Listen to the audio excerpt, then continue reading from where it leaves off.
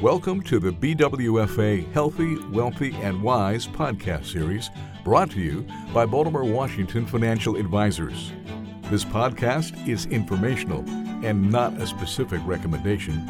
Please consult with your financial advisor.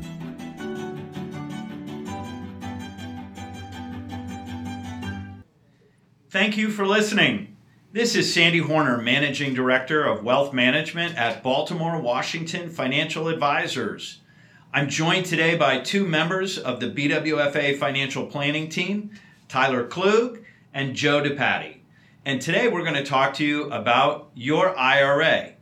Maybe your traditional IRA, maybe your Roth IRA, and how to get your dollars into a Roth IRA if you haven't done that already, even if you're a high income earner.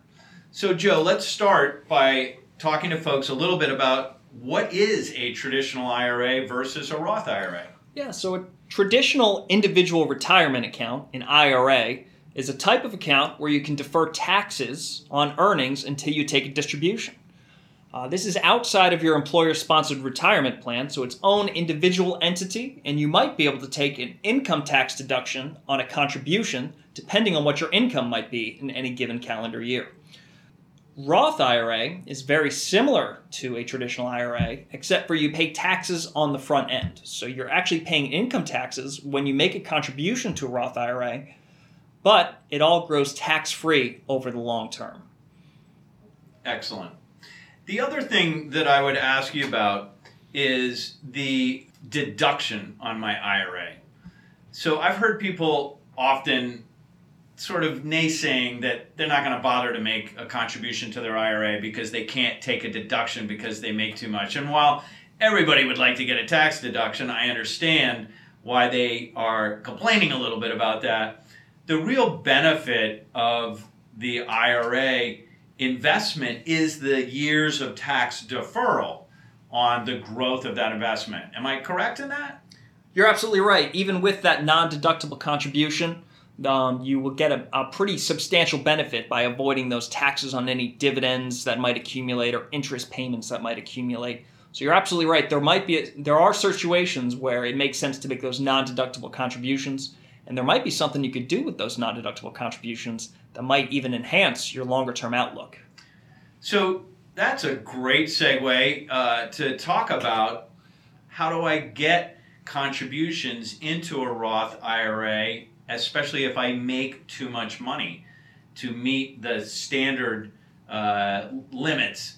Tyler, can you talk a little bit about that? Sure. So first, just backing up a little bit, some people are eligible to contribute directly to a Roth IRA. Again, there are similar limits to what Joe had mentioned about the traditional IRA, where some folks, depending on income, can get that tax deduction. Well, for the Roth IRA, some people can also make a contribution directly to a Roth, and that's dependent on your filing status and your modified adjusted gross income. So for example, if you're married filing jointly and your modified adjusted gross income is about $214,000 or more, you are no longer eligible to actually directly contribute to a Roth IRA. Likewise, if you're filing individually, that threshold is about $143,000. So if you make above that, there still are some strategies that you could follow to still get money into a Roth IRA. And what this is called is a backdoor Roth contribution. Now, like Sandy and Joe were mentioning before, anybody's allowed to contribute to an IRA, but not everybody can get that deduction. Well, when you don't get that deduction, you've now made what's called a non-deductible IRA contribution. And then what you would do is, as long as you have $0 in all of your other IRAs that you may have, this strategy will work where you can convert all of those non-deductible contributions immediately to your Roth IRA. Now, the IRS also allows anybody to convert any amount of money at any time, so you're following the law and you're making that non-deductible contribution and simply converting it to your Roth, and there's really no tax implications. Absolutely. But rather than letting those dividends, interest, and growth accumulate, with this backdoor Roth IRA strategy, we'd want to make that conversion right away. So we're getting all that growth out of a tax-deferred into a tax-free entity. Now, what if I have some investments in a SEP IRA? Does that impact this? Absolutely.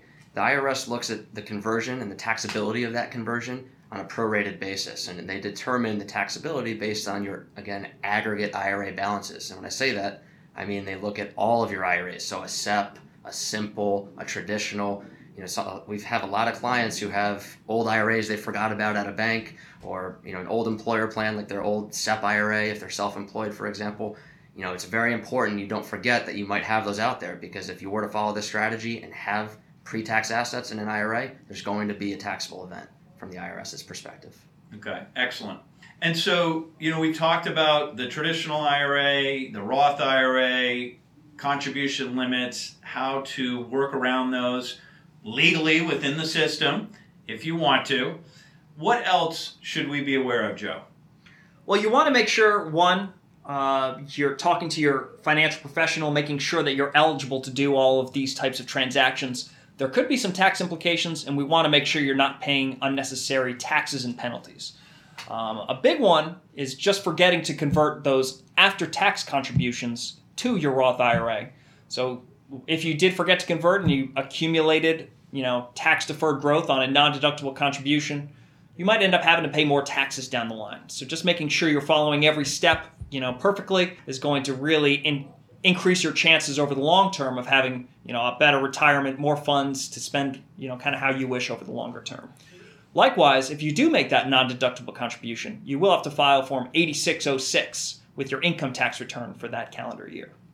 Good advice. Tyler, any last words? Yeah, just one other thing I wanted to point out, which is very important. But let's say, for example, you followed this strategy today in August, and you retired in a couple months. So let's say in October you retired and decided you wanted to roll over your old 401k now to your IRA. Well, if you were to do that, when you go to file your taxes next year, there is going to be a taxable event, very likely, because if you now have pre-tax dollars in your IRA from that rollover as of 12/31, the IRS is going to consider that as part of this whole process, and so then there would be a taxable event. So there's a lot of moving pieces and a lot of things to consider. So again, just want to stress, make sure you're reviewing with your financial professionals and tax advisors to make sure you're following the right steps. So in that example that you just gave, as long as I waited until January to do that rollover, right, then That's right. I would be okay. But if I did it any time before 12/31, I'd be in hot water, so to speak. Correct. Yeah. So, folks, I think Tyler and Joe have both made this clear, and I want to underscore it as well. There are a lot of moving parts here. This is something that we do for our clients here at Baltimore, Washington Financial Advisors on a regular basis. So talk to your advisor, get some guidance on how you can convert some of your hard-earned money into a Roth IRA, even if you are above the income limits. And if your advisor cannot guide you on this process, please call us here at BWFA.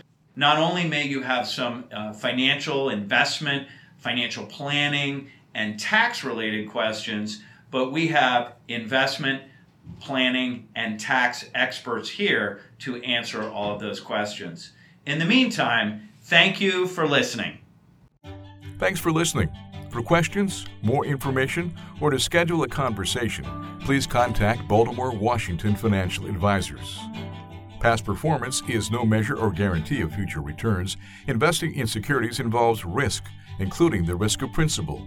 The securities and services mentioned here may not be suitable for every investor. You should discuss these with your advisor prior to making a final determination based on your risk tolerance, your investment objectives, and your financial situation. Baltimore, Washington Financial Advisors is a registered investment advisor.